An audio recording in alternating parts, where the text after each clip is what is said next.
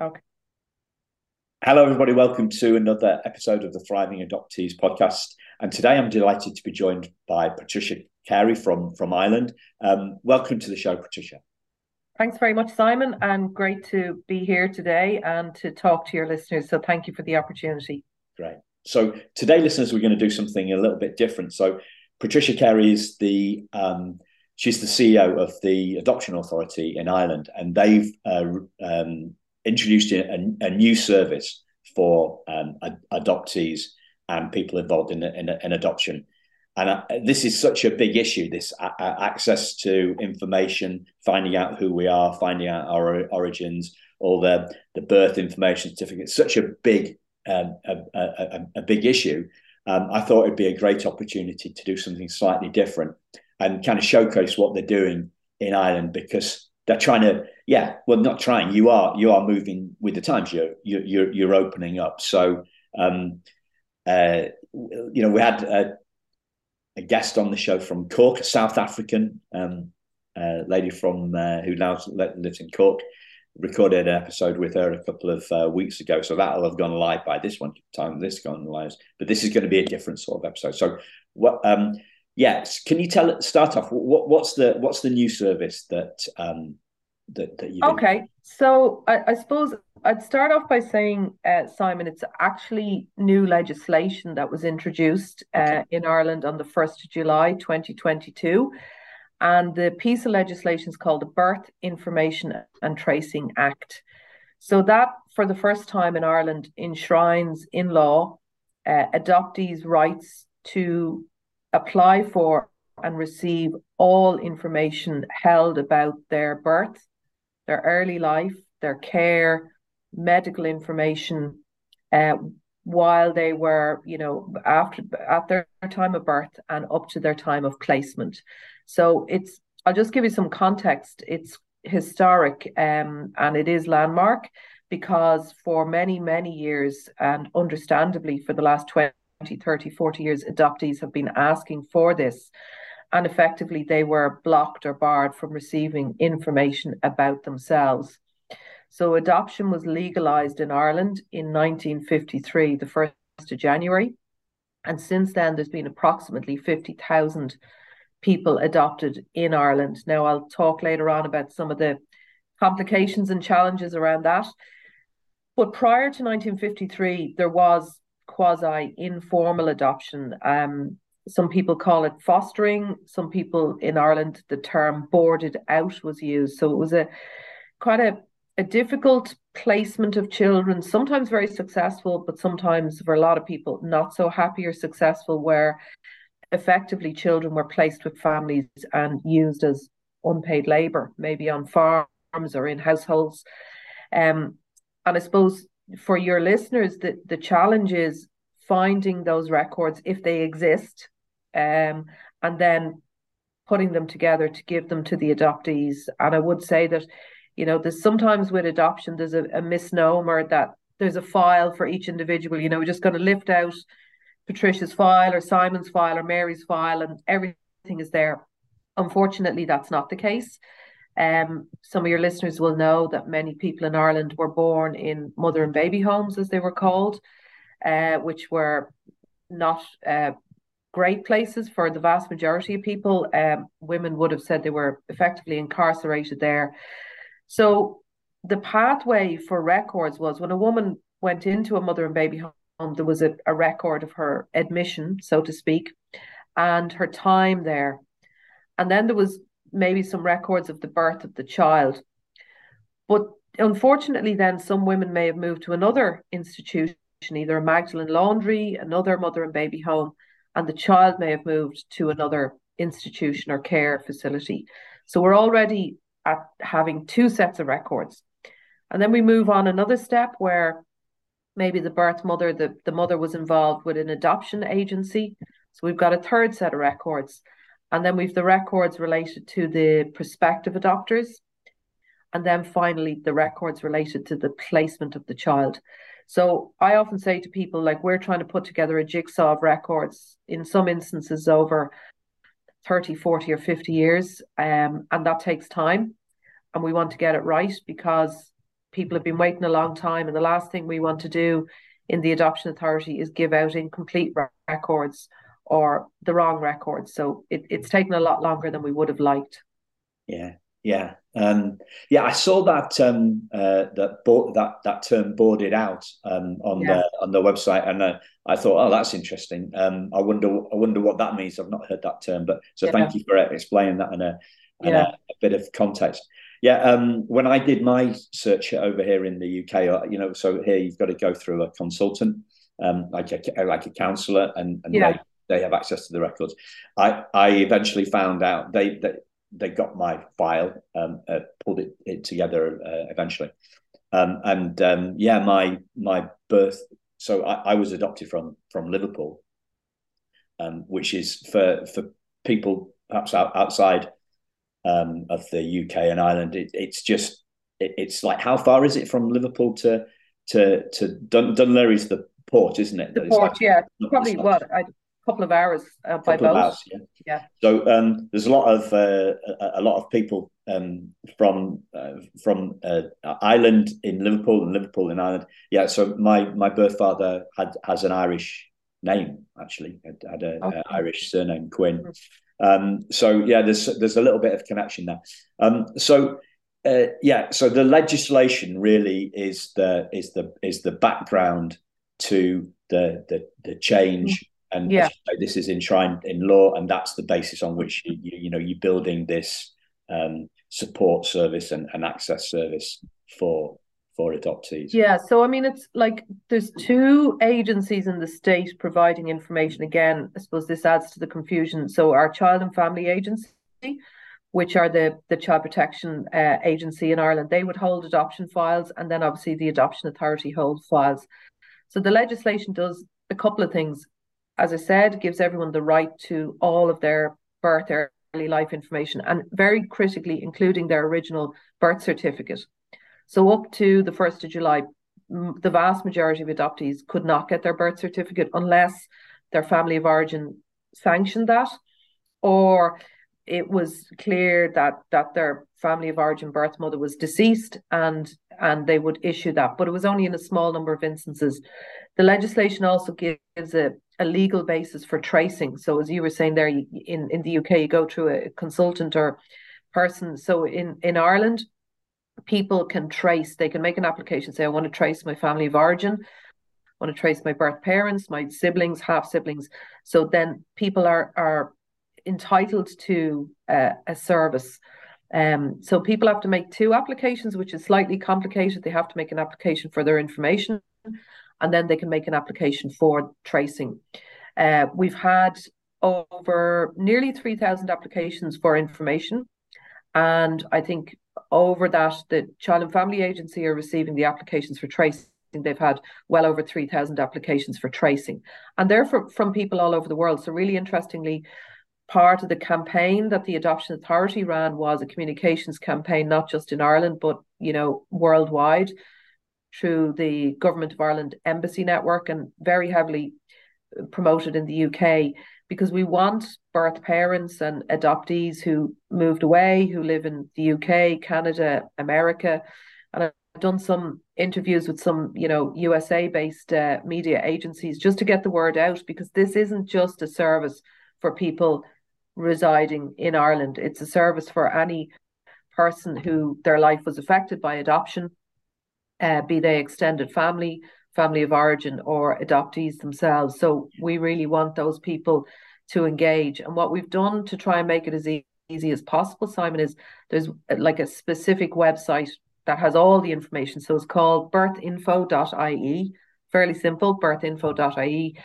Go on the website, how to trace, how to apply for information. It has a frequently asked questions.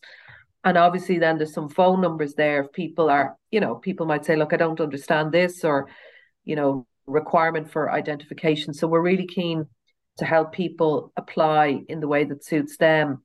We're very conscious of digital literacy, and not everyone has Wi-Fi or access to devices. So again, they can make a phone call, or we can print a hard copy. Like, we have actually a lot of people who say, look, I'm not filling this in on a computer. So we'll send them out the actual physical form and they can fill that in. We were very fortunate as well that, given that in Ireland, probably every family, there's just over 5 million people living in Ireland, every family in some way is touched by adoption. Our government agreed at significant cost that every household in Ireland would receive a booklet of information about this new legislation. So I don't know in the UK, but very rare that we send information to every household. I think obviously for elections and referenda, and obviously during COVID, but this was a unique, it was deemed as so important that we got the information to each individual, that we distributed over 1 million of these booklets to houses and people who don't live in homes, people in prisons, people in homeless accommodation, that everyone would have access to it. Wow. I'm just thinking of the postage bill. Yeah. Yeah, it was, we had to, like, we balanced the cost, because obviously it's taxpayers' money, with the historical nature of the legislation. And again, I suppose for your listeners, going back, it was 1984 in Ireland was the first time that legislation about adoptees' rights to their information was first drafted. So we're talking like, nearly 40 years ago. And that's why I think the government took the decision that people have waited so long for this. We want it to be successful. We want as many people as possible to engage with the impact and their rights of access to information. So that's why we took the decision to give a booklet to every household in Ireland. That's great. And I forgot to say when you mentioned the URL. So in the show notes, listeners, as always, right, there'll be links. There'll be links to birthinfo.ie. There'll be links to the Adoption Authority of Ireland, so people can, if they're like, I'm always I listen to podcasts when I'm walking the dog or driving. So people do me give me a website address. I can't always remember it, and I'm not going to try and write it down while I'm driving, or I've got a pen when I'm walking the dog. So check that out if you want to find out more. But that's great. If you had 3,000 people take up this, and this was since October, did you say? So we opened the services in 2 phases. So the first thing was that we launched what we called a contact preference register. So this was to allow people to indicate the level or type of contact they wanted to have. So birth parents could say, look, I really want to share information with my adopted son or daughter, but I don't feel ready to meet at the moment. Or I want to share a letter, but not phone calls. So this contact preference register also allowed quite a small number of people. It's very important to say, I think we've only had about 150 people say, look, I don't want any contact and I really don't want to engage with this. And it was important to allow those people to register what we called no contact. What that didn't mean was that their adopted son or daughter wouldn't receive information, but that we would tell their son or daughter, look, we're giving you your information, but we need to advise you that your family of origin have said no contact. Again, I suppose interesting with no contact over the years, because we've had this register running. It started in 2005, and then with the legislation. So we have about 17,000 people on this register going back to 2005. People who said no contact maybe 10 years ago come back to us and say, look, I've actually thought about it and I did say no contact, but now I'm really keen to meet, or I'm really keen to have some sort of communication. So I always say to people, no contact means no contact now, but it doesn't close the door into the future, because we all know our lives change, things can happen. We read something, we see something, we talk to someone, and we reconsider what we might want. And again, I suppose your listeners will be aware, in Ireland, there's a Catholic legacy, there's a legacy of maybe secrecy around at the time what would have been called unfairly unwanted pregnancies. So again, that was the reason for the booklet, to give information and say, look, these are your rights. So the register opened in July. And that was to allow people who wish to register no contact. And as I say, with about 150 of those registering no contact. And then on the 1st of October, we launched our information and tracing services. So it was really to spend 3 months and really getting the information out there. So it was like a 3-month campaign to say, this is what's going to happen in October. Here's information about it. If you have any questions, come to us. And then on the 1st of October, we launched our applications with the Child and Family Agency for information services and tracing services. And between both services, I think we've about 6,000 applications, which we didn't think we'd get that many. That is great, but it also has a challenge built in because it takes a long time to put together that information, and we want to do it forensically, and we want to do it really well, particularly for people who've been waiting a long time. Yeah, it's fantastic. Fantastic, as you say. The accuracy is really important here. So yeah, and I did my search in 2 phases, right? So I got what somebody called an original birth certificate, but it's not. It's just a bit of crappy paper, really, with her name on, and my original name on. That was a bit of a spooky one. I didn't realise that I'd had a name other than Simon Jonathan Benn, right? So that's who you're talking to, but I was David Anthony Flower, from my birth month. So yeah, I paused, and then something happened. I had a bit of a meltdown in a therapy session and decided, right, okay, I'm not going to let this fear, blight my life, and I restarted. The search, and that led me to getting the file. So yeah, it's quite important that people go at their own speed and have and go in phases and can change their mind. Exactly. And I think that, again, there can be a bit of a misconception that adoptees want everything. Obviously, most adoptees want their information and they immediately want to meet all their family of origin. And I think that's probably a little bit attributed to these, long lost family sort of programs on TV that are very, okay, they're good, but they're giving a limited overview, because in my experience, and I've been CEO for nearly 9 years, the vast majority of adoptees want information.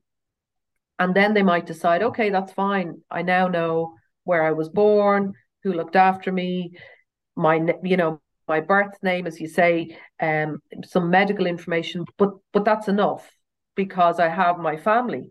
And then other people say, maybe after a while, as you say, I want to do a trace.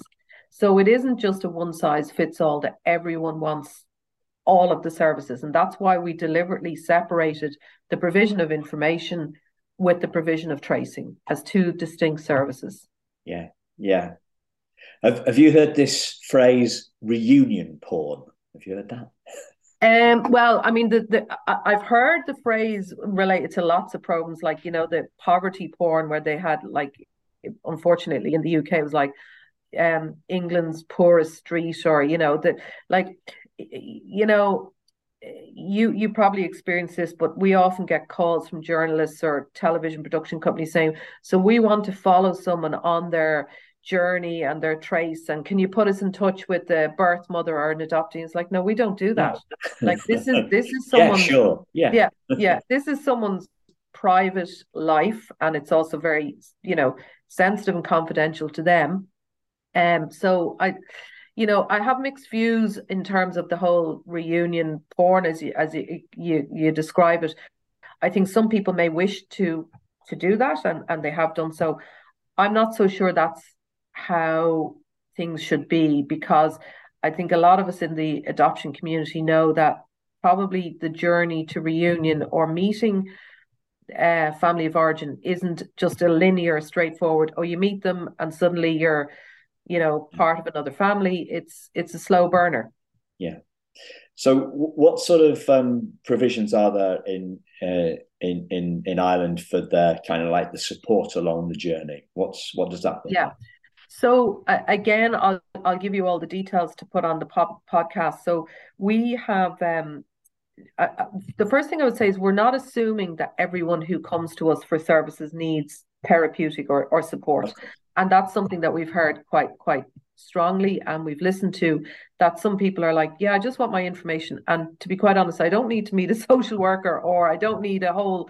So some people do, some people want to check in. So we've a full social work service here through the Adoption Authority, as does TUSLA, the Child and Family Agency.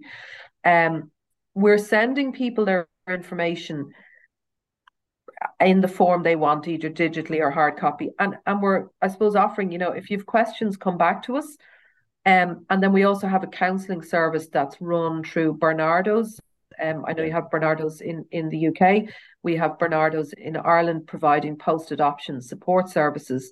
There hasn't been a massive take-up of people wanting significant therapeutic interventions. What I would say is our social workers are maybe having, a couple of conversations with people where they say, oh, previously I thought this was my life story, and now I find out that this is. So I just want to tease it out with you.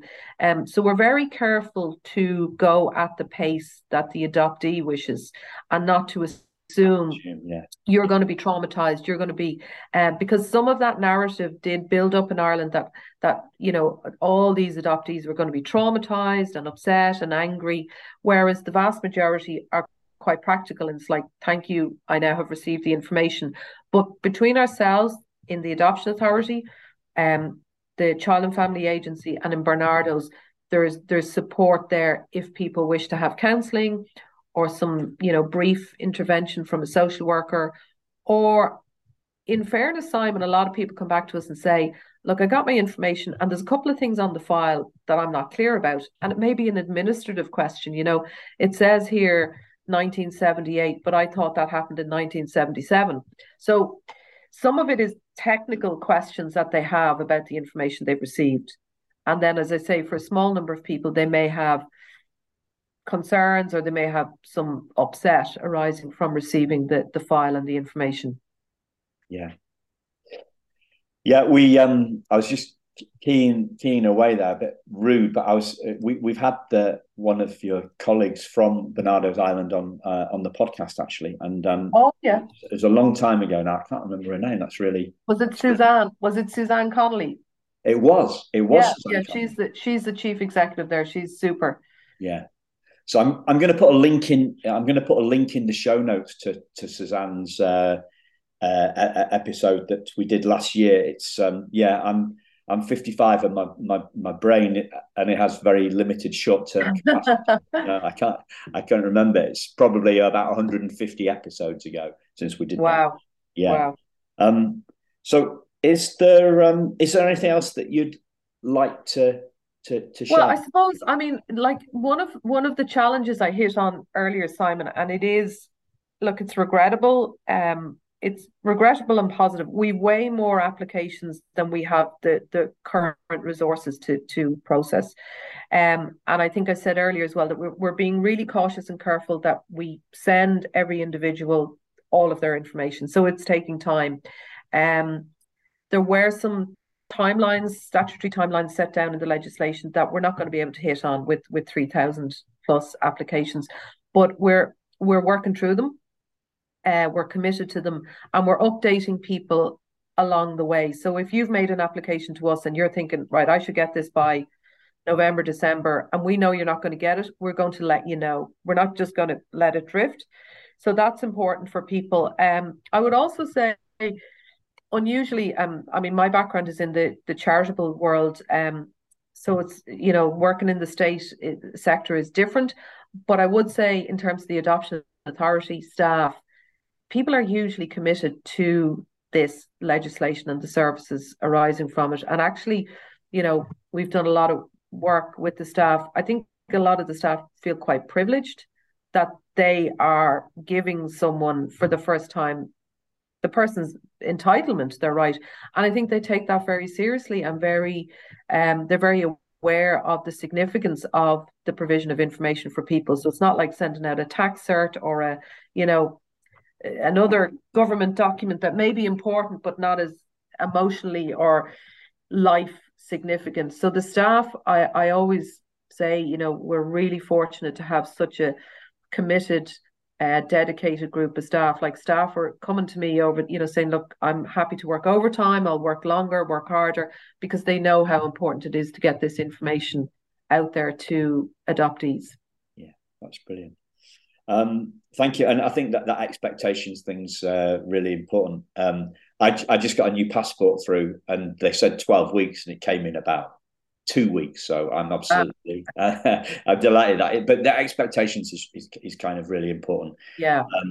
And patience. Like when I got my adoption file, whenever it was, 7-8 years ago now, the paper smelled like Egyptian papyrus. You know what I mean? Like it being locked away in some box somewhere for ages, and you've clearly got quite a job on your hands, finding those boxes and pulling the information together from different sources. So I think as long as we manage expectations, everybody's happy. It's that lack of information with the bureaucracy that drives me nuts. As long as I'm kept updated, I think people appreciate.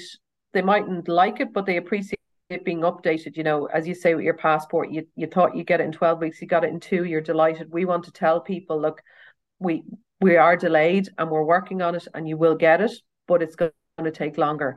And one of the reasons it's taken longer is we didn't anticipate that when people received their file, the number of back and forth questions they have. Now, that's not a criticism, and we're happy to take them. But if you receive your file and you come back to me 6 times with an email, and I respond 6 times, that's taken a chunk away from the, so there's a kind of a domino effect. But we are absolutely committed to providing top class information services to everyone who seeks them. Yeah. And just to be clear again, Patricia mentioned this is available to, it doesn't matter if you were born in Ireland, it doesn't matter where you live now, this service is for everybody. Because like, as I mentioned to Patricia before started the recording, like 60-odd% of the listeners here to the Thriving Adoptees podcast are from the US. So is there, I mean, we've focused in on the adoptee thing. Is there anything else that you want to mention about birth mothers apart from the register? Yeah. So, I mean, I suppose, what your question there about, I suppose, support and guidance and therapeutic support, like that's probably one of the areas where some birth mothers are a little bit maybe, this is a big thing. I didn't realize that, the information would be going out to my adopted son or daughter, and they might just need a little bit of a conversation or a chat about it. And that's there for them. So it's not just about the adult adoptees. It's about siblings, half siblings, everyone and anyone associated. And, for your USA listeners, like there were over 2,000 children born in Ireland, sent to the United States, and then adopted in the USA. And that's something very significant. And we're also, any information that we have on those files and records, we can get them to those individuals.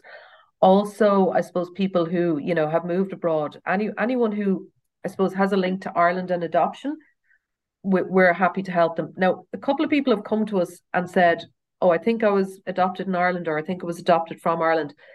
In a small number of instances, we're saying to people, we have no records. Like, we've done every search and every type of search. So there are some people where, unfortunately, for lots of reasons, we don't hold records. Okay, that's great. Well, thanks for coming on the show. Really appreciate Thank you very much. And I'll give you all those headline, those website links and any information that might be useful to your listeners. Brilliant. Okay. Thanks a lot. Thank you. Thank you. Bye. Thanks.